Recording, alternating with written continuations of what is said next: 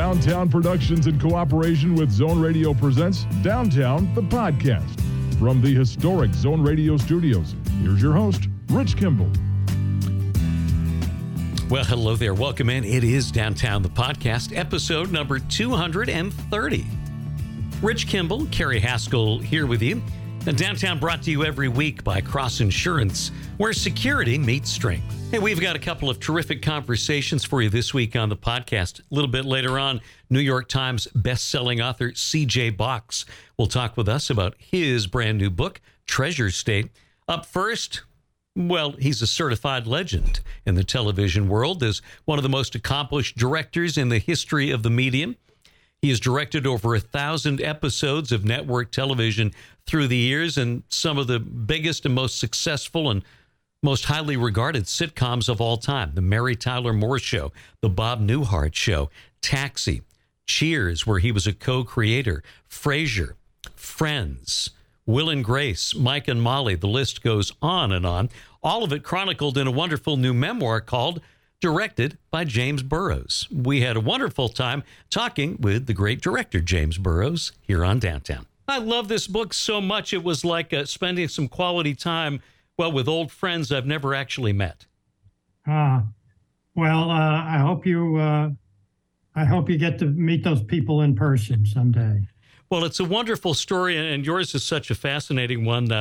Your father, Abe, a legend, and I'm a high school theater director, so I have a fondness for his work and some great stories about him in there. I especially liked his way of signaling Bobby Morse that it was time to back off a little bit during How to Succeed. Yes, my dad had a Bobby Morse, who was wonderful in How to Succeed. In the run, as actors do when their show is successful and they have to play a performance every week, they tend to embellish or, put in their improvements. And my dad used to go in the back of the theater and check out the show. And Bobby, who was really gifted, but put a lot of filigree upon filigree. And my dad had a little pen light. And so if you're an actor looking out into the audience, you mainly see just darkness. You're also blinded by the spotlights that are on you.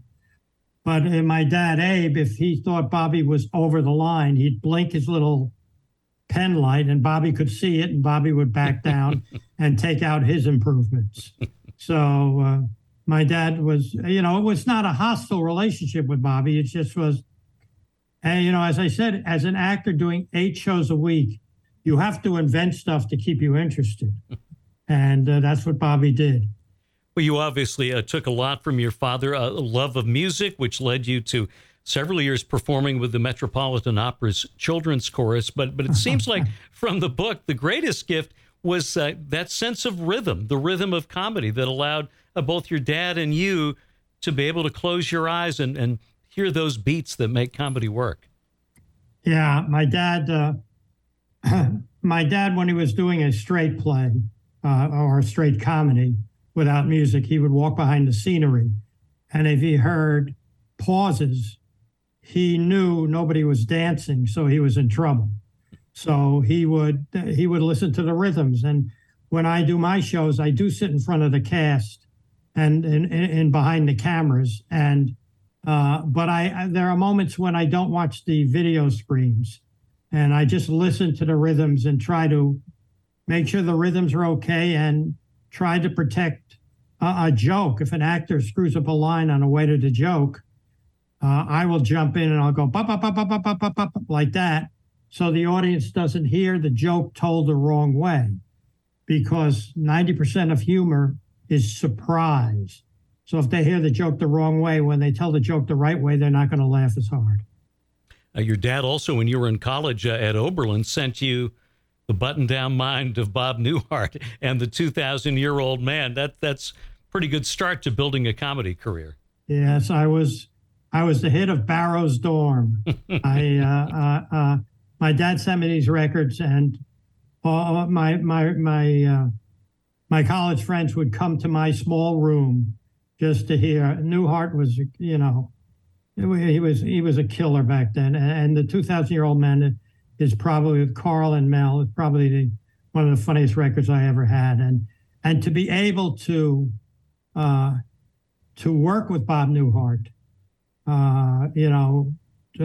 decades later, was a thrill for me. And the first show I did with Bob, I was just such a fan that telling him how the Button-Down Mind had made me more popular in college. But Bob is a wonderfully gracious man. You did stage work. You worked on Broadway. I love the June Allison story, but I want people to read the book to read about that. But you also made a key connection there, working on Breakfast at Tiffany's. I would say serving to largely comfort Mary Tyler Moore every night. It was my first job on Broadway. I was the assistant stage manager on an ill-fated musical called Breakfast at Tiffany's that my dad wrote. It was not his best work. My dad we went out of town with Mary Tyler Moore and Richard Chamberlain, Laura Petrie and Dr. Kildare. And I was in charge of them. They were from California. They didn't know their way around a stage. So I was in charge of making sure they knew when to enter and were there for their cues and everything like that. I would run lines with them. And we were out of town. The show was a big hit. And when we came back into town, David Merrick decided to get rid of my father and hire somebody else to write the show and somebody else to direct it. And I said to my dad, "Can I stay on the Titanic?" and he said that was fine. So I would, when we rehearsed the new show in New York, and then we opened for previews. And in the initial preview, we were hooted off the stage. The audience hated us. And Mary would come off after a scene and she'd, collapse in my arms crying because she was so intimidated by an audience talking back to her. So we made a connection then. And I used that about 10 years later. Yeah, you were watching TV. The Mary Tyler Moore Show came on, and that inspired you to write a letter, and that resulted in you directing not only some episodes of the Mary Tyler Moore Show, but the Bob Newhart Show. Yeah, I wrote her. I was directing Joan Fontaine in 40 Carats in Wallingford, Connecticut. And I came home on a Saturday, and I turned on the TV, and there was the Mary Tyler Moore Show. I had never watched it before. And I looked at it and I say, well, I know Mary, and look, they're doing 25-minute theater production in a week, and I'm doing a 2-hour theater production in a week. So I figured that maybe I could do that. So I wrote her a letter, and two weeks later, Grant Tinker, her husband, who ran the company, MTM, called me and said, "We're very interested in theatrical directors. Can we bring you out to do one show?" And it was the quickest yes I've ever said in my life. We're talking with James Burrows here on Downtown. Can you talk about the role the great Jay Sandrich played in your career? The great and late Jay Sandrich unfortunately passed away this year. Mm-hmm. Jay was directing the Mary Tyler Moore Show when I observed it. Yeah, when you come out to do work in situation comedy, as a theater director, you have to learn the cameras. You have to learn how to cover the action because you are literally filming a play. So I spent 4 months watching cameras, and I went to watch the Mary Tyler Moore Show, and Jay Sandrich, a legend, was directing the show. And we became friends, and he took me under his wing, and I could ask him any questions I wanted, and he was instrumental in my career. He just, he was a wonderfully sweet man. You moved on to help start Taxi, which is just one of the great shows of all time, a brilliant cast, but as you point out in the book, maybe one of your most challenging jobs. Yeah, it was the first show that I was a resident director on. I was hired from the pilot, and I did, I think, of the first 75 episodes, I did 74. And, I didn't have a lot of, my resume was not that great. I was brought in by Jim Brooks and Ed Weinberg, Stan Daniels, and Dave Davis, who created the show. They knew me from my work at Mary Tyler Moore. So, and so they brought me in, and it was the first time we used 4 film cameras regularly. On all the MTM shows, there were only 3 film cameras because economically it was better because you didn't have film rolling through a 4th camera for 2 hours. So the 4-camera technique was a lot different than 3 cameras. It was a big, huge set. And I'd like to say the cast was interplanetary. It was a group of individuals who, predominantly they came from the theater. Danny and Judd and Mary Lou and Jeff Conaway were theater rats. But Tony Danza was a boxer. Andy Kaufman was not really a stand-up. He was a performance artist. So I had to mold these people into a group that a homogeneous group that would function as a great cast on television. From there, you teamed up with Glenn and Les Charles, the brothers, as you refer to them in the book, for one of the great series of all time, 11 years. And I can't think of an episode that wasn't terrific, of Cheers. And you guys were fans of Fawlty Towers. You thought about setting the show perhaps in a hotel, but eventually you landed on a bar, Shades of Duffy's Tavern. Yeah, my dad's show.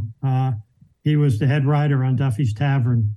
And it was interesting when we started Cheers. Anytime you start a show like that, you get lawsuits. You stole my idea, you did this, that's my character. So we got a number of lawsuits, and I would always say to people suing who had written shows about bars, I said, get in line behind my dad, because he can sue me. He should sue me first. Yeah, we the boys, the comedy, a lot of comedy writers don't come from Henderson, Nevada, but the brothers were born in Henderson, Nevada. And we hooked up on Taxi and then we had the same agent. He said, you guys should do a show. So we made a deal with NBC and we did Cheers, and it was a wonderful experience. It was, we birthed a baby, and we were all proprietary about the show. We were all fathers of the show. They were gracious enough to give me co-created credit, even though they wrote the show. It was us, the 3 of us, breaking away because we were under the influence of all these wonderful writers. I'd worked with Jim Brooks, Alan Burns, Dan Daniels, Paget and Tarsus, all these people. So this was our first show, and it turned out to be a wonderful success it's still my favorite show of all time that I've ever done.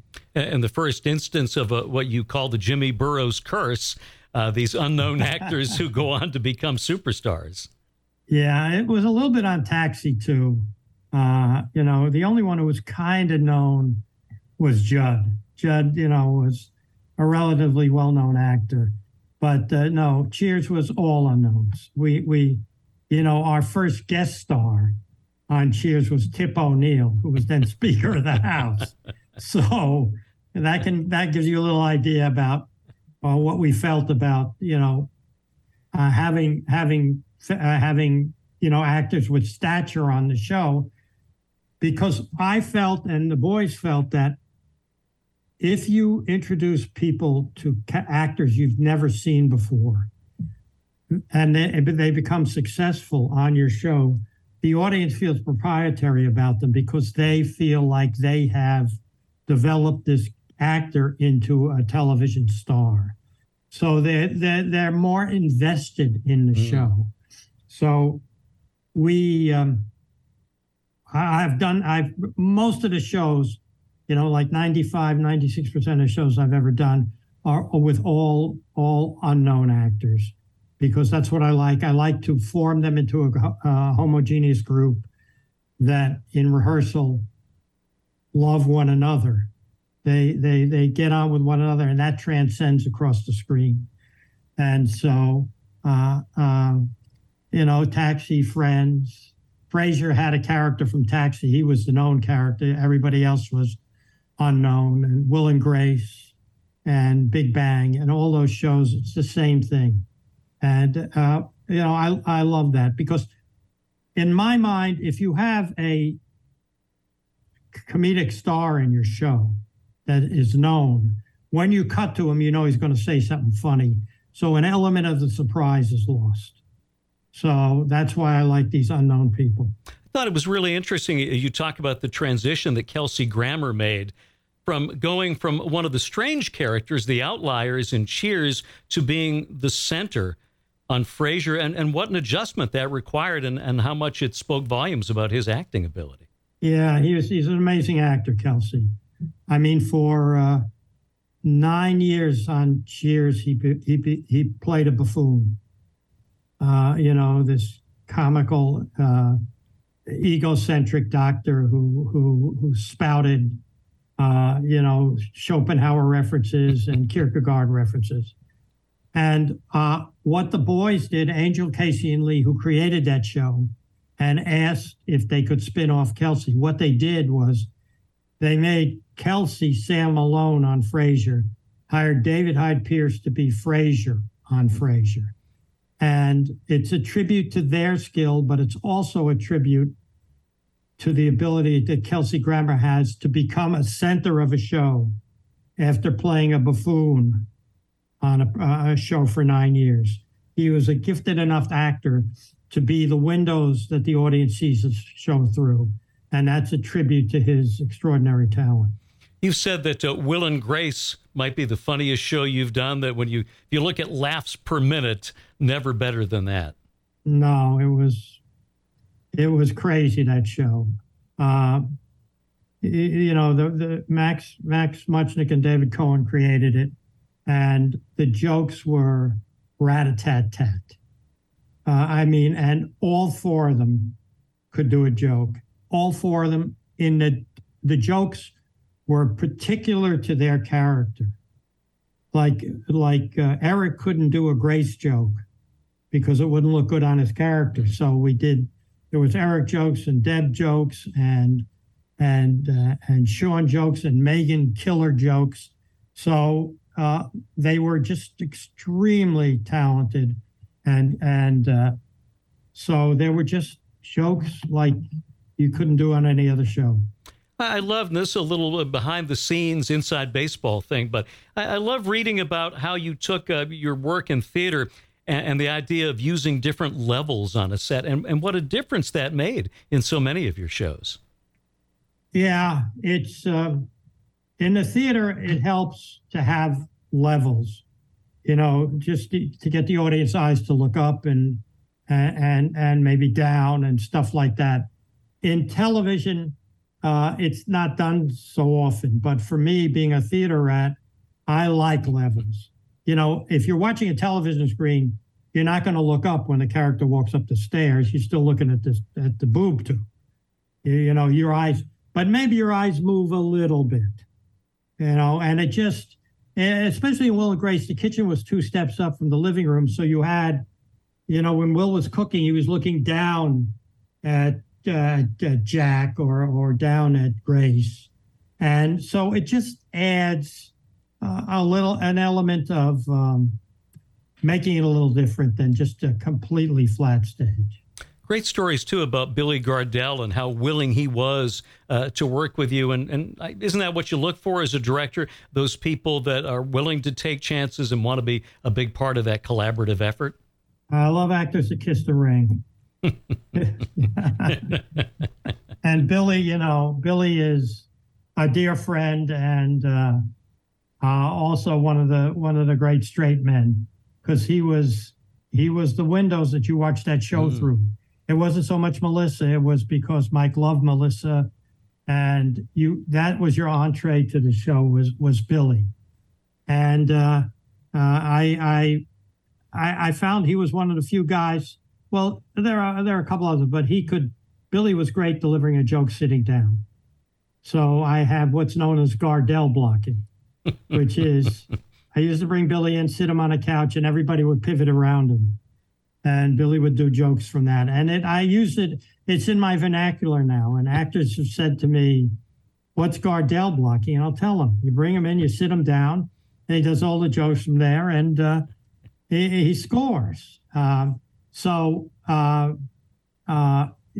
was, Billy, I gave Billy his first job. He had one line on a pilot I did called Queens. And I said, and I gave him a note that he was broadcasting his line, his one line. So that was my first direction to him. But he's a dear friend and a wonderful human being. How did you become the pilot whisperer? What's the count up to now? Well over 50 pilots, right? I've done over 100. Oh, my gosh. Wow. And I think 75 of them have got on the air. So some of them with a modicum of success, and some of them were, huge hits. What keeps your creative juices flowing after nearly 50 years of directing? Laughter. I believe the Norman Cousins syndrome. Norman Cousins was a man who was given a death sentence with a certain disease. I don't remember the name of it, but he said to the people in the hospital, "Can you bring me all the Marx Brothers movies you can have, all the Fields movies you can have, I can have, and will you run them on my television?"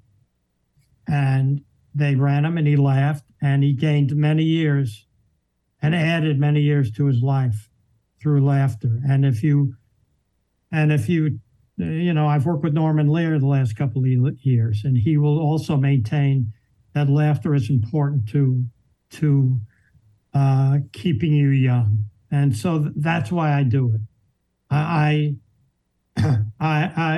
Will and Graces, there were laughs, but I was still nervous before every show, flop sweat, and then it's just such a high when an audience goes crazy for a show that it hopefully has added years to my life.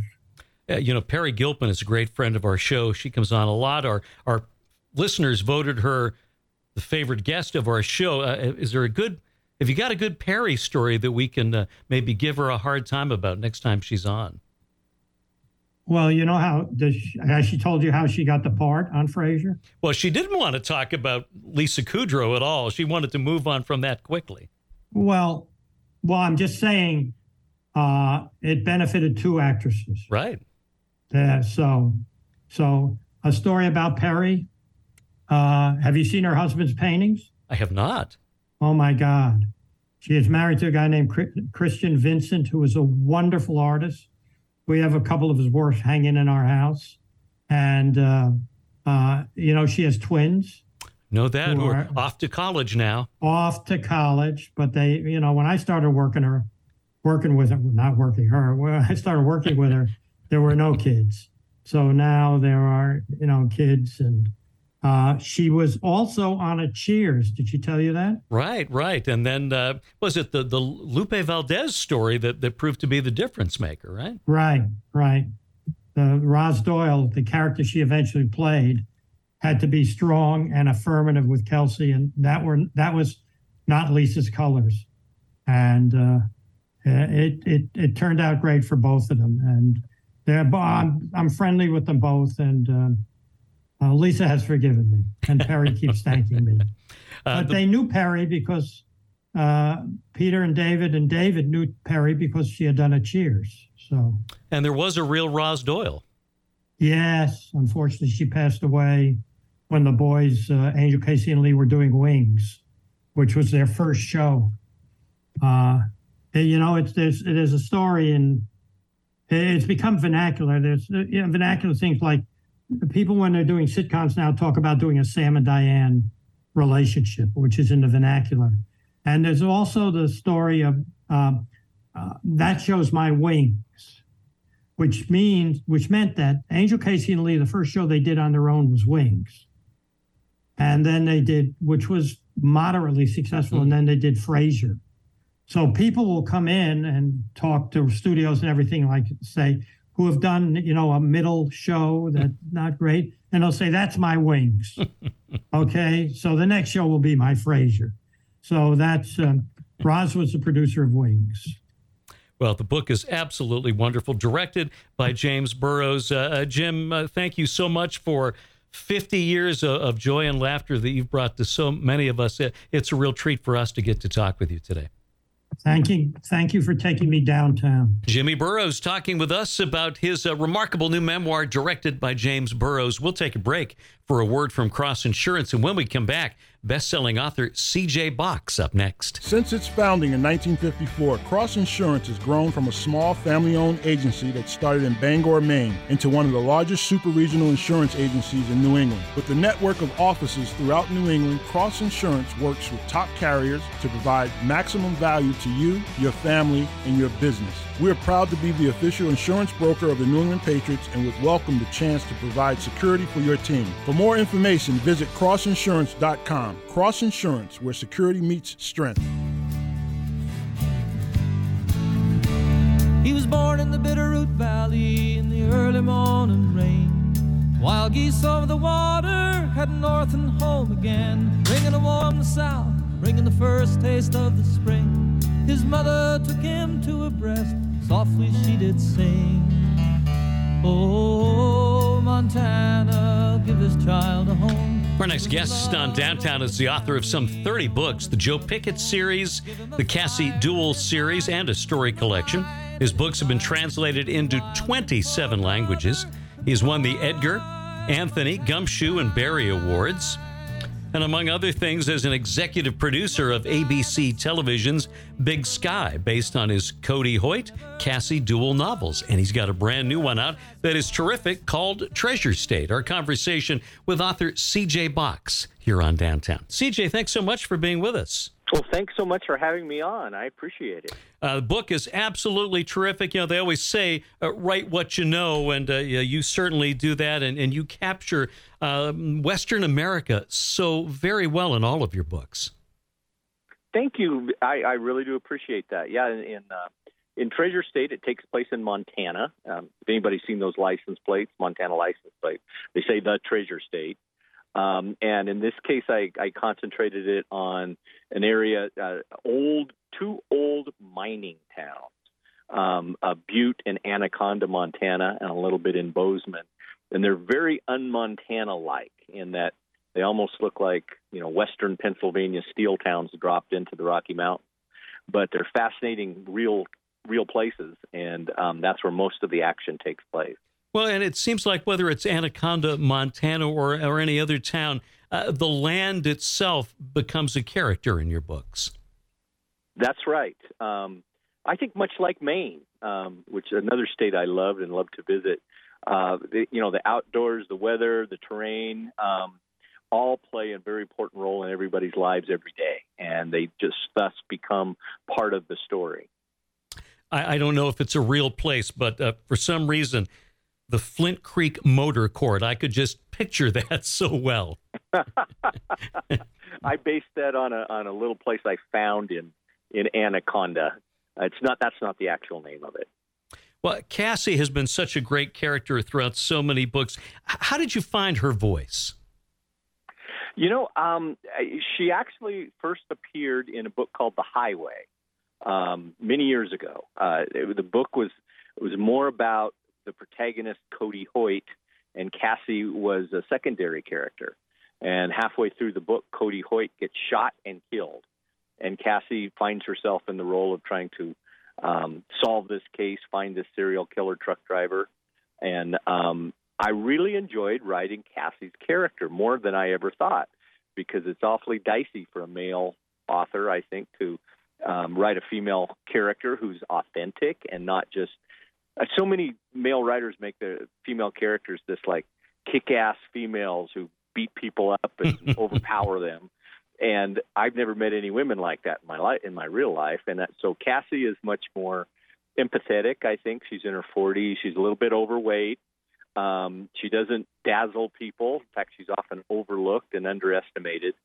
But she works really hard, and she's very dedicated to her clients and to solving cases and being a single mom. And I think he's just a character that I know I would like.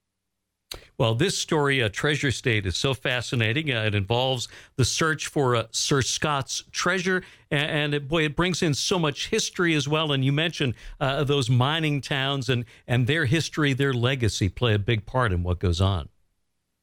They do. There's two cases in the book. One involving a woman who hires Cassie to try to find a man who bilked her out of $7 million, and she thinks returned to Montana. The other case is based on a real life story about a guy who buried $2 or $3 million of gold and jewels, and then wrote a poem with clues on how to find it. In real life, the guy's name was Forrest Fenn, and for 8 years, hundreds, some maybe thousands of people were looking for that treasure based on the poem. 5 people died trying to find it. But it was a very big story in the West, some people doubting that there was even any treasure. But 2 years ago, it was discovered in Wyoming, and the man who discovered it used the clues and actually did find it. Well, and as often the case in a good mystery, let's just say everything is not as it appears. That's right. And in fact, the treasure hunt part of the book, Cassie's not out there to try to find the treasure. She's actually hired by the guy who wrote the poem to see if she can find him, because he thinks that if the treasure hunters out there know his identity, they'll be able to zero in on the treasure easier. So she's out there interviewing authors all over the state of Wyoming, trying to narrow it down to find the guy who wrote this poem. We're talking with C.J. Box about his terrific new book, Treasure State. There's a lot going on, multiple mysteries, different timelines happening here. When you're putting the book together, do you have a timeline of sorts? Do you outline what you're doing and where you're going?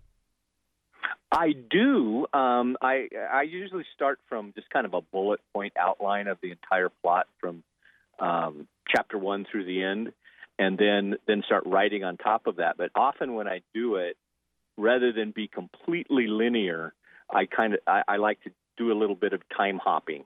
I think it adds tension to the book when you know things that have happened before the book starts, and also kind of gives the reader more information than anybody in the book has, including Cassie, on what's going on.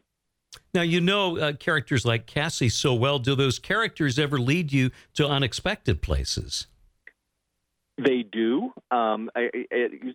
There's, even though I do, plot everything out, there's something could happen in the news, or I could be in Anaconda, Montana, and see something or experience something that I never thought about in terms of the book, and suddenly make a hard right turn, hard left turn, and include that in the book.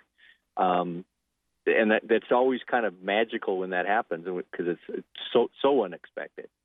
Now, obviously, a part of this is a pride in where you're from, but you do such a great job of making these characters very real and not falling into stereotypes of Western characters.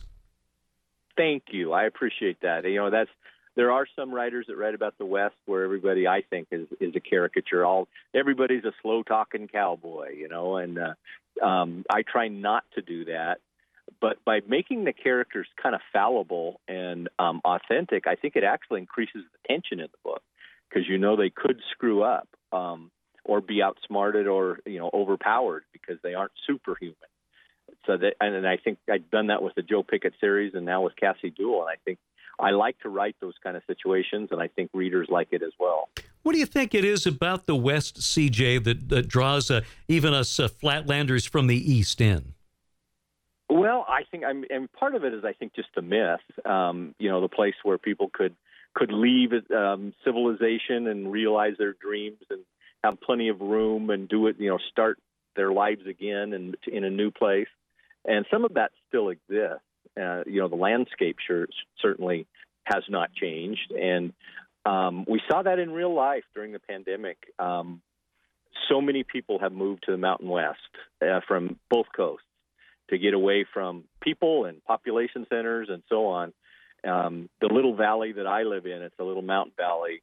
Last summer, There were 29 real estate agents trying to sell the one house that was still available. And people were buying homes over the phone and, not even seeing them and just moving out. So that kind of thing still exists. Well, and you talk about it in the book, so there's a lot going on when it comes to the use of the land and conservation, and you seem to successfully walk that fine line of sharing information about it without landing on one side or the other.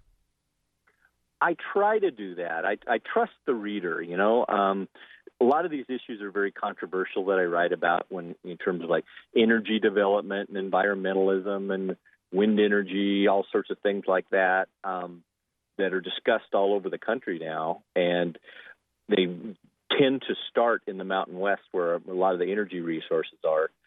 So I try to present both sides. I feel that there's, well-meaning people on both sides of these controversies. And I'd rather have characters say their piece on both sides and trust the reader to come down where they may, rather than to hit somebody over the head with it and say, this is the way it is. These people are bad. These people are good. There's a lot of nuance in all of this. And I want to explore that too. We mentioned Big Sky. We love the series, and we've had Dee Dee Pfeiffer from Big Sky has been on with us a couple of times, and John Carroll Lynch as well. And man, Rick Legarski, what a great character he was. Yes, he was. I thought they did a great job casting him. Perfect. I thought he was great in the show. How hard is that for a writer to give that over to someone else to choose the embodiment of these characters that have existed primarily in your mind? Well, it is. It's otherworldly. Certainly, it's a different. Writing is very isolating, and a TV production is hundreds of people with their own opinions on how things should be. So you just kind of have to give it up, and it's. If the right people are doing the show, it's much easier to give up, and because you don't know which direction they're going to go sometimes, and you always think they should abide by what's on the pages, but sometimes it's not so practical. The best thing about the TV shows is they expose a lot of people to the books. Viewers want to find out where the source material is, and if they like certain things in the series, they want to know where it came from. So the sales of the books have kind of skyrocketed since the shows have come out, and that's a great bonus and a great thing, and there's a lot of new readers. What's the state of the publishing industry right now? I mean, there are in some ways more opportunities for people to get books out there, but I would think that also means it's easier to get lost in the shuffle. I think you're exactly right. Every year more books are published. The numbers are incredible how many are out there. And and you're right. Unfortunately, there's so much content that it's hard for anything to break through. I think it's tough for new writers. I would not want to be a first-time author right now, because unless you just somehow have a shot in the dark, mega hit right out of the gate, publishers don't tend to stick with people who aren't selling real well. And there's so many books that they can't all sell well. Well, what's the future hold for readers? Will we hear more from Cassie Duell down the road? Oh, definitely. I never think beyond the book I just finished, really, but I know there will be another Cassie Duell book down the line. There will be a Joe Pickett book next March that I finished just before Treasure State came out, called Stormfront. And, Storm Watch. I can't mispronounce my own title. Storm Watch. And I'm excited about that. And then I'll start thinking of a new Cassie Duell book. Fantastic. Well, the new one, Treasure State, is absolutely fabulous. Check it out. You're going to love it. And then go back and get caught up and read all of them along the way. C.J. Box, thank you so much for making time for us this afternoon. It was my pleasure. Thank you. C.J. Box talking about the new book, Treasure State, here on Downtown. Our thanks to C.J., and thanks to James Burrows as well for joining us to discuss his book, directed by James Burrows. We remind you, Downtown is brought to you by Cross Insurance, where security meets strength. We'll see you next time on Downtown, the podcast.